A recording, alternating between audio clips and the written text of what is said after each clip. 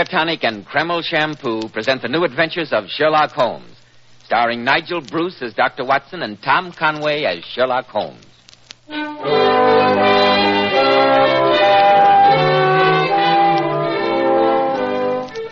Here we are once more in Dr. Watson's firelit study. The wind is howling outside, but inside the heavy red curtains have been drawn across the windows, and the only sound we can hear is the cheerful crackling of the logs in the fireplace.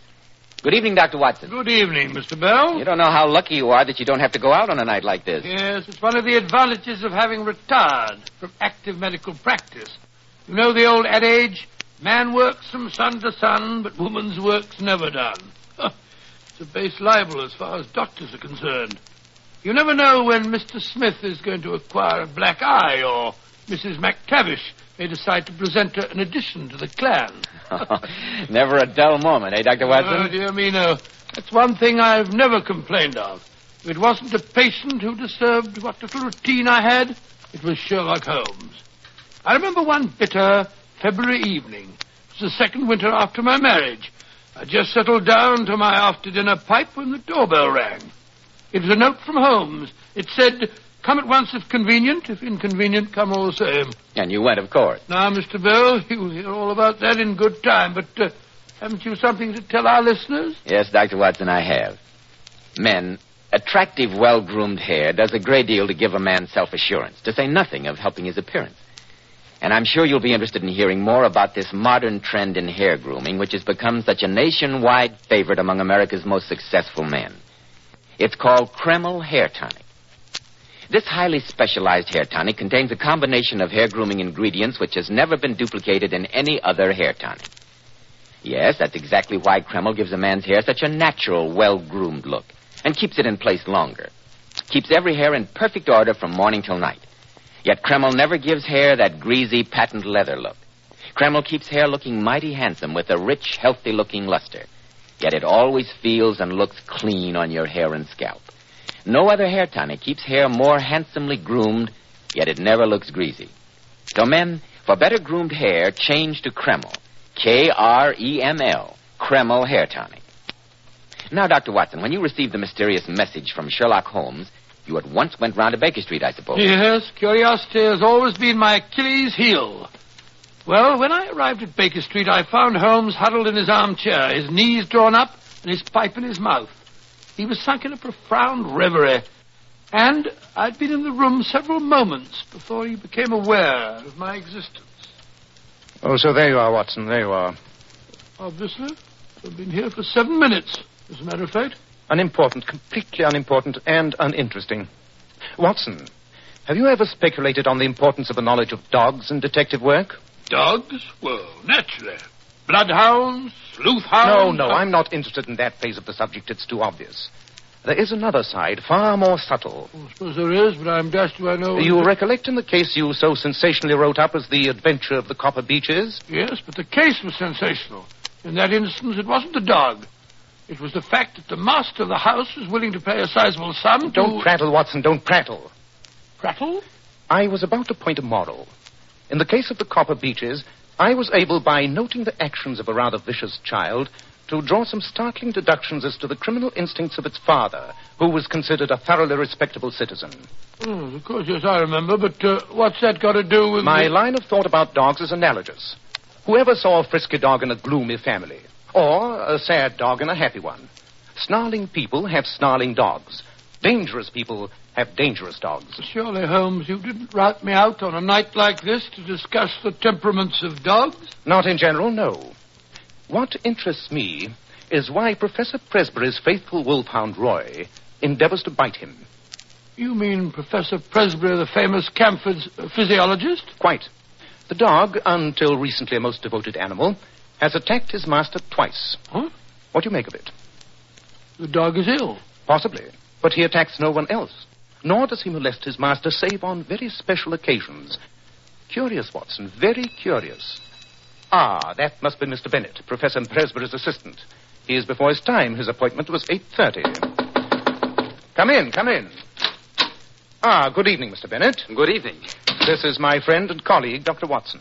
I couldn't consider undertaking a case or solving an enigma without his invaluable aid. Oh, Holmes, well, pay no attention to Mr. Bennett. He's just pulling my leg again. Delighted to meet you, sir. I hope you'll forgive me arriving so early, Mr. Holmes, but Edith is so worried about her father, and naturally Quite so. Edith, my dear Watson, is Professor Presbury's daughter, to whom Mr. Bennett is engaged to be married. Am I right? Yes, Mr. Holmes, I have that honor. Oh, congratulations, young man, congratulations. Ideal state matrimony. Watson, stop chattering. Oh, I was only going to say that I've only been... Now then, Mr. Bennett, I believe you gave me the salient points of the case in your letter, but I've not had the opportunity to relate them to Dr. Watson. So if you will be good enough to go over the matter again... Certainly, Mr. Holmes. The professor, as you may know, Dr. Watson, is a man of splendid reputation. Yes, indeed he is. A trifle positive, I might even say combative, but there has never been a breath of scandal, at least until a month ago. Dear me, don't tell me that old Presbury has started to sow his wild oats at his age. I always considered him the soul of respectability. Well, you see, early last fall he became attached to the daughter of Professor Morphy. It was not the reasoned courting of an elderly man, but rather the passionate frenzy of youth. Oh, gracious me. In short, his family considered the infatuation rather excessive? Exactly. And so I gathered did the young lady, although her father, Professor Morphy, favored the match. Yes. Presbury is fairly well-to-do, I understand. Yes. About a month ago, Professor Presbury did something he's never done before. He left home without telling anyone he was going. A fortnight later, he returned rather travel-worn. Oh, where'd he been? Well, he refused to say. By chance, however, I received a letter from a friend of mine in Prague, saying he'd seen the professor at a distance. And now comes the remarkable part of the story. Oh? Yes, Dr. Watson. From that time on, a curious change came over the professor. Those around him had the inexplicable feeling that he was under some influence that darkened his better nature. You don't think that he was hypnotized, possibly, or mentally unbalanced in some way? No, on the contrary. His lectures were more brilliant than ever. His mind was singularly alert. But there was something new about him, something sinister. His daughter tried again and again to penetrate the mask he'd put on, but in vain. Extraordinary. He behaved to her almost as though she were a stranger. In fact, all of his friends and co-workers noticed a rather singular change of personality. And the incident of the letters, Mr. Bennett. Don't forget that. I was just coming to that. You see, Dr. Watson, the professor has never had any secrets from me. I handled every paper which came in to him and opened all his letters. Yes, of course. Shortly after his return, all this was changed. Certain letters began to arrive, marked with an X under the stamp. These I was in no account to touch. What was the handwriting like? Decidedly illiterate. The envelopes had the EC mark. East Central, huh? Not exactly the portion of London one would expect the professor to be in touch with. The letters were curious enough, but not more curious than the little wooden box. Wooden box? Yes. One of those quaint carved things one associates with a visit to Germany. I discovered it one morning in the drawer of Professor Presbury's desk. He had sent me into his study in search of a cannula.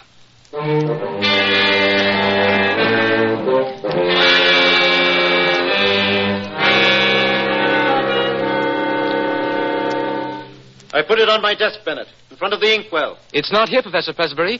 I'll try the drawers. It's usually in the upper right. No, not here. Perhaps the left one. No. I say, Professor, what a curious box. I've never seen that in here before. What box? This one with the carving. You must have got it on your trip to Germany. What trip to Germany? Who said I was in Germany? Professor Presbury, I didn't mean to... sniveling little cad. You contemptible snooper. What do you mean by poking about among my things? Put that box down. Let me explain. Put that box down, I say. Go. Now get out of here. Get out before I break every bone in your body.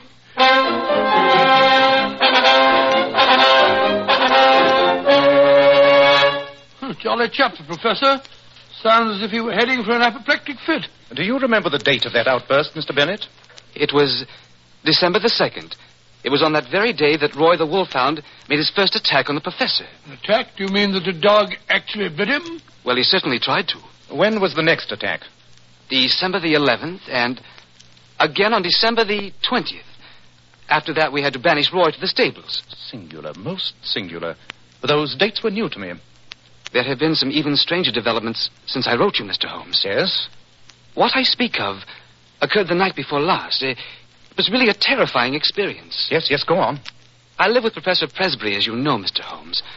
I'd retired rather early and was correcting the papers of a lecture I was to deliver in the morning. At 11:30, all was quiet, and I blew out my lamp and went to sleep.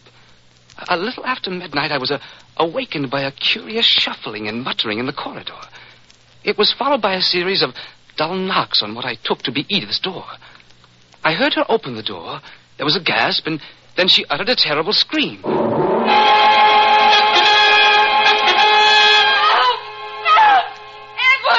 help! It's all right, darling. I'm coming. What's the matter? Don't look so terrified. Oh, Edward. Edward, it was horrible. Like a nightmare. What was? Oh, darling, don't tremble so. I'm here now. Tell me what frightened you. I thought I heard someone knocking at my door. I heard it, too. I got up and opened the door, and there it was, leering up at me. It? What do you mean? Was it a man? I don't know. I only know it was something dark and crouching. I screamed, and it hurried down the hall, not quite on its hands and knees, with its face sunk between its shoulders. How awful. You lock yourself in, and I'll have a look. No. No, don't leave. But, darling, I Shh. Do you hear anything? No. Nothing that... There it is again. In the ivy outside the window. As though someone were climbing up the wall. But that's impossible. The window's a good 20 feet from the ground. Nobody would dare. Look. On the windowsill. A hand. It's drawing itself up. Here comes the head. Good heavens, what a horrible face. The eyes that leer. Oh, Edward! Edward! It's Father!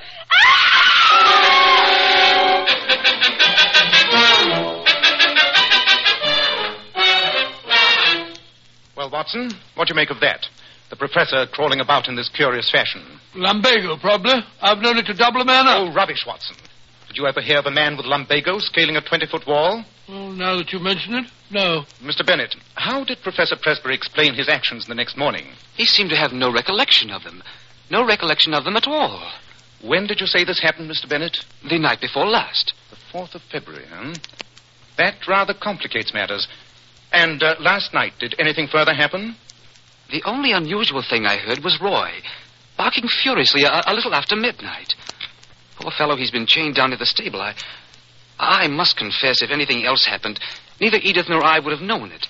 You see, we both had a feeling of impending danger and slept with our doors locked and the shutters barricaded. Very sensible procedure. I would suggest that you get Miss Presbury out of the house for a few days. Send her away until we can clear this matter up.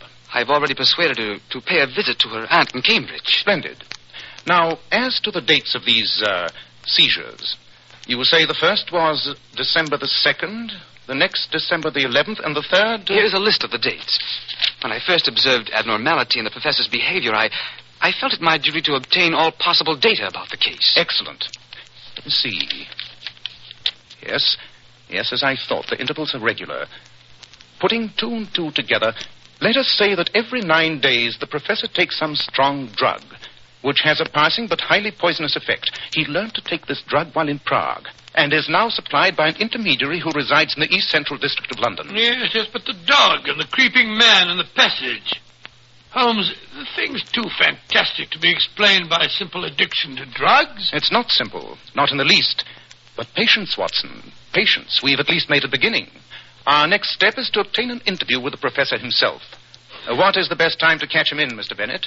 When would he be free to see us? About 11 in the morning, Mr. Holmes. Good. You may expect us at that time tomorrow.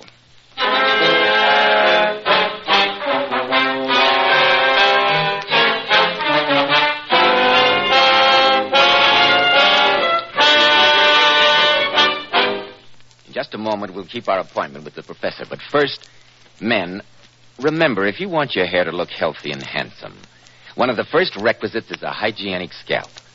And when you buy a hair tonic, be smart. Enjoy the extra advantages of a highly specialized hair tonic like Kreml. Kreml contains a combination of hair grooming ingredients which is found in no other hair tonic. This is why it keeps unruly hair neatly in place longer, with a rich, healthy-looking luster. Yet Kreml never gives hair that old-fashioned, greasy, patent leather look. It never leaves hair feeling sticky or dirty. But men, Kreml does lots more than keep hair looking handsome. Kreml is simply great to lubricate a dry scalp. At the same time, it removes itchy, loose dandruff. A quick massage with Kreml helps stimulate the cutaneous circulation of the scalp. Notice how alive your scalp feels, how it tingles. And if your hair is so dry it breaks off and falls, start using Kreml at once. Because Kreml actually helps condition the hair, in that it leaves it feeling softer, more pliable, makes it look as if it had some body to it. Buy a bottle of Kreml at any drug counter. Ask for an application at your barber shop. Use Kreml daily for better groomed hair, a more hygienic scalp. Kreml, Kreml Hair Tonic. Dr. Watson, what happened next in the strange case of Professor Presbury? Well, early the next morning found us near the town of Camford, approaching a large, rather gloomy house. This must be the house, Watson. Notice the ivy vines reaching up to the bedroom windows. See? Some of the leaves have been torn away. The vines look decidedly the worse for wear. Oh, but surely no man could possibly climb up that way. No normal man, Watson. No normal man. But look, I fancy that is the professor peering at us from behind the curtains in that second window. Doesn't seem to be too well pleased at our presence. Fierce-looking chap. Tremendously vigorous for his age. I say, Holmes, do you think we ought? Ought what? Well, I mean, what excuse are you going to give for our call? Assuming that Professor Presbury's memory is a trifle defective during his bad spells, how is he to know that he didn't send for us himself? Well, isn't that rather skating on thin ice? Possibly, my dear Watson, possibly. I must say, I don't relish this interview at all. Shh! Someone's coming. It's Presbury himself. For heaven's sake, Watson, pull yourself together. You look as though you've been caught stealing sheep. Good morning. Professor Presbury, I believe? Yes. I'm Holmes, Sherlock Holmes, the detective. Oh, yes, I believe I've heard of you. Won't you come in? This is my friend, Dr. Watson. How do you do? Oh, sorry. Come this way, gentlemen. To my study. Oh, thank you, sir, thank you. What a charming room. Delightful, eh, Holmes? Pray sit down, gentlemen. Now, what can I do for you? Why, that was the question I was about to put to you. To me, sir? Yes. Apropos of the communication you sent me. A letter? I sent you a letter? No, not exactly a letter. Telegram, then? Have you got it with you? No, I can't say I have. No, I dare say not. Because I sent you no telegram. Impossible. Why, then, someone's been playing a practical joke on us both. That statement, Mr. Holmes, is highly questionable. Really, Professor Presbury, I can only apologize for this needless intrusion and hope that you will forgive me. But that is hardly enough, Mr. Holmes. What kind of fool do you take me for? Why, You know I didn't send for you. You can't get out of this so easily. I say, steady, sir, I'll steady. show you, you scoundrel. Put down that paperweight, Professor. I shall. Consider your position. You can't afford a scandal. After all, I'm rather well known. You cannot possibly afford to treat me with such I should discourtesy. think not. Come on, Watson. The interview's closed. Good day, Professor. Phew. What a narrow escape. The professor was certainly in a dangerous mood. Yes, our learned friend's nerves are somewhat out of order. Highly inflammable temper. Maniacal, I should say. And yet his mind seemed perfectly clear. Too clear. That was my miscalculation. His memory is quite reliable, unfortunately. Strange. Very strange. I must say, Holmes, I'm a bit disappointed in you. All that trouble for nothing. Not quite for nothing. We have seen the gentleman and have gained a personal contact. We have also discovered the address of the intermediary in London. Have we? Well, how in thunder... The professor wrote to him this morning. I deciphered the name from the blotting pad on the professor's desk. I say. The gentleman's name is Dorak, and he lives in the Commercial Road. And now, Watson, I'm a busy man. We will drop this case until next Tuesday evening. Tuesday? But why Tuesday? On that date, if my calculations are correct, the professor should have another of his curious spells. We must be on hand to notice the developments and to prevent a catastrophe.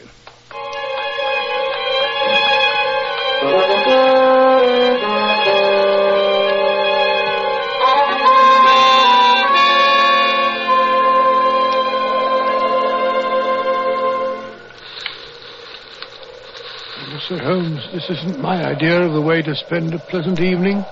Look at those clouds cutting across the moon. Yes. I told you to bring your greatcoat. I suspected it might be a trifle drafty. Drafty? My legs are quite numb from crouching behind this gooseberry bush. Why did you have to pick this particular night? If the cycle of 9 days holds good, we shall have the professor at his worst tonight. Moreover, I ascertained that he received a packet from the man Dorak this morning. Yes, we shall see. We shall see. Look. Someone has lit a light in the corner bedroom. That must be the professor. So I was right in my calculations. Things are beginning to happen. I warned Bennett not to try to interfere with him, but to follow him at a safe distance. Safe? You don't think that he's as dangerous as that, do you? I don't think so. I know it. What? Have you your revolver handy? Yes, but you don't think I should be obliged to use it, huh? Oh, control your nerves, Watson. I can hear your teeth chattering. It's not nerves, it's a cold. The professor's symptoms are particularly interesting. Apart from these fits, he has more energy and vitality than ever. And then his knuckles. Did you notice his knuckles? No, I can't say that I did. Thick and horny. Quite unusual for a man. Very curious knuckles that can only be explained by the mode of progression observed in... The knuckles. But of course. And the dog. And the ivy. Why didn't I think of that before? Holmes. Look. He's opened the side door. There he is. Standing in the doorway, leaning forward with his arms dangling. Of course. Now he's coming down the drive. Wait, he's not walking, he's crouching, running and skipping along on his hands and feet.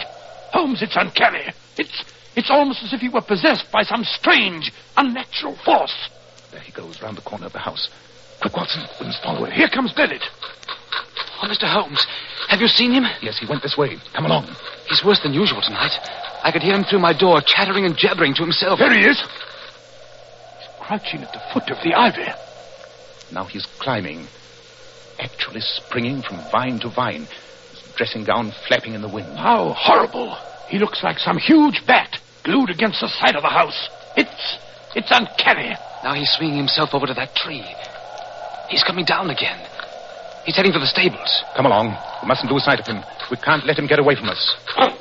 The dog has caught sight of him. Oh, you'll kill him if you can get at him. No, the professor's staying out of reach. Look at him crouched on the ground like that. He's teasing the dog. He's throwing stones at it. Oh, this isn't human. Quite, Watson, quite. Professor Presbury isn't human. Great heavens, Holmes, what do you mean? Look out. Roy's leash is broken. He's after the professor. He'll kill him. Come on. He's got him by the throat. Drag them apart. Come on, drag them apart. Down, I said. I've got him by the collar. Watson, help me carry the professor into the house. His throat is badly mangled.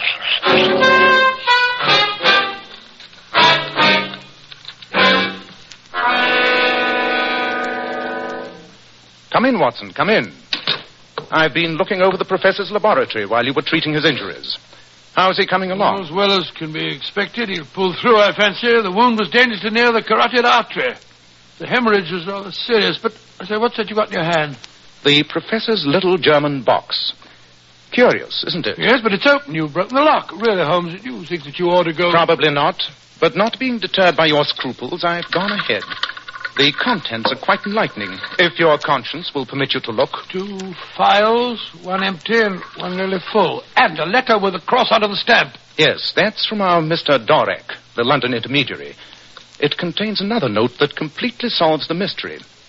Here it is. It's signed H. Lowenstein. H. Lowenstein? But I say, that's the Lowenstein. Obviously, Watson, obviously. I mean, it's Dr. Lowenstein, the famous Prague physician, who claims to have discovered a serum that will rejuvenate people. It's been tabooed, of course, by the medical profession, because he refuses to reveal its source. And for a good reason. Here, read the letter. Let's have a look. Honored colleague, since your visit, I have thought much of your case. I beg you report fully to me on the results of my treatments. It is possible that the serum of anthropoid would have been better. I have, as I have explained, used black-faced langur because a specimen was accessible. The langur is, of course, a crawler and a climber, while anthropoid walks erect and is in every way nearer to man. But I say, Holmes, this is beastly. The langur is an ape. Quite. It is found on the slopes of the Himalayas and is the biggest and most human of the climbing monkeys. Then that serum explains the professor's recent peculiarities. He used it in an attempt to regain his youth. Yes, giving himself a dose at 9-day intervals, with the curious results we've witnessed. It's dangerous to trick nature, Watson. When man tries to rise above it, he is liable to fall below it. Even the highest type of man may revert to the animal if he leaves the straight road of destiny.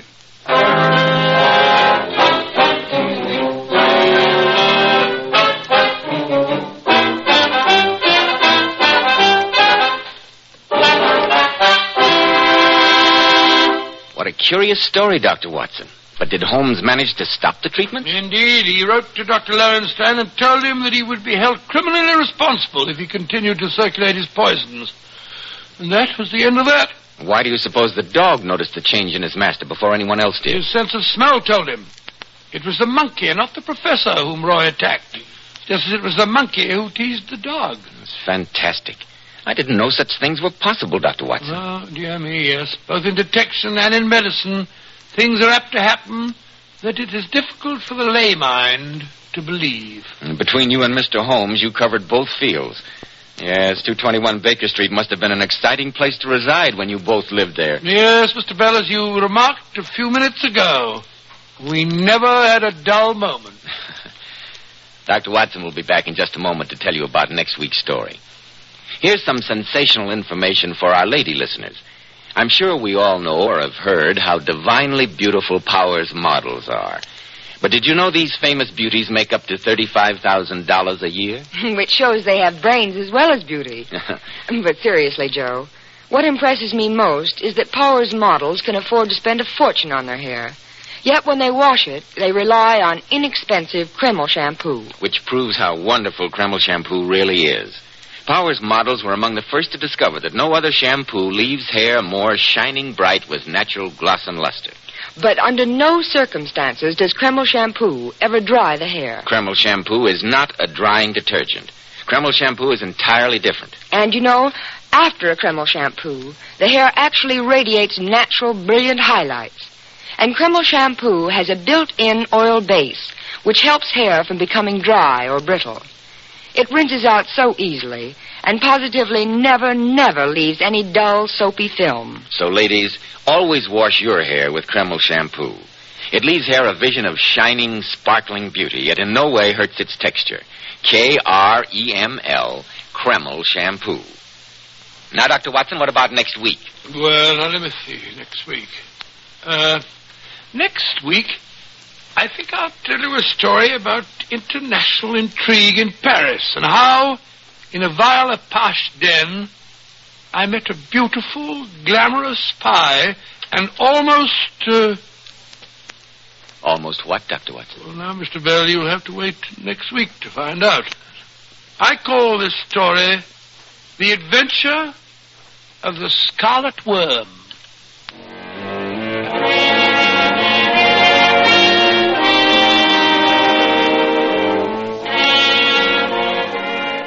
Tonight's Sherlock Holmes adventure was adapted from Sir Arthur Conan Doyle's story, The Creeping Man. Nigel Bruce appeared by permission of California Pictures. Tom Conway through the courtesy of Eagle Lion Pictures. The Sherlock Holmes series is produced by Tom McKnight with original music composed and conducted by Alex Steinert. This is Joseph Bell speaking for Kreml Hair Tonic and Kreml Shampoo and inviting you to be with us next week at this same time when Dr. Watson will tell us about the adventure of the Scarlet Worm.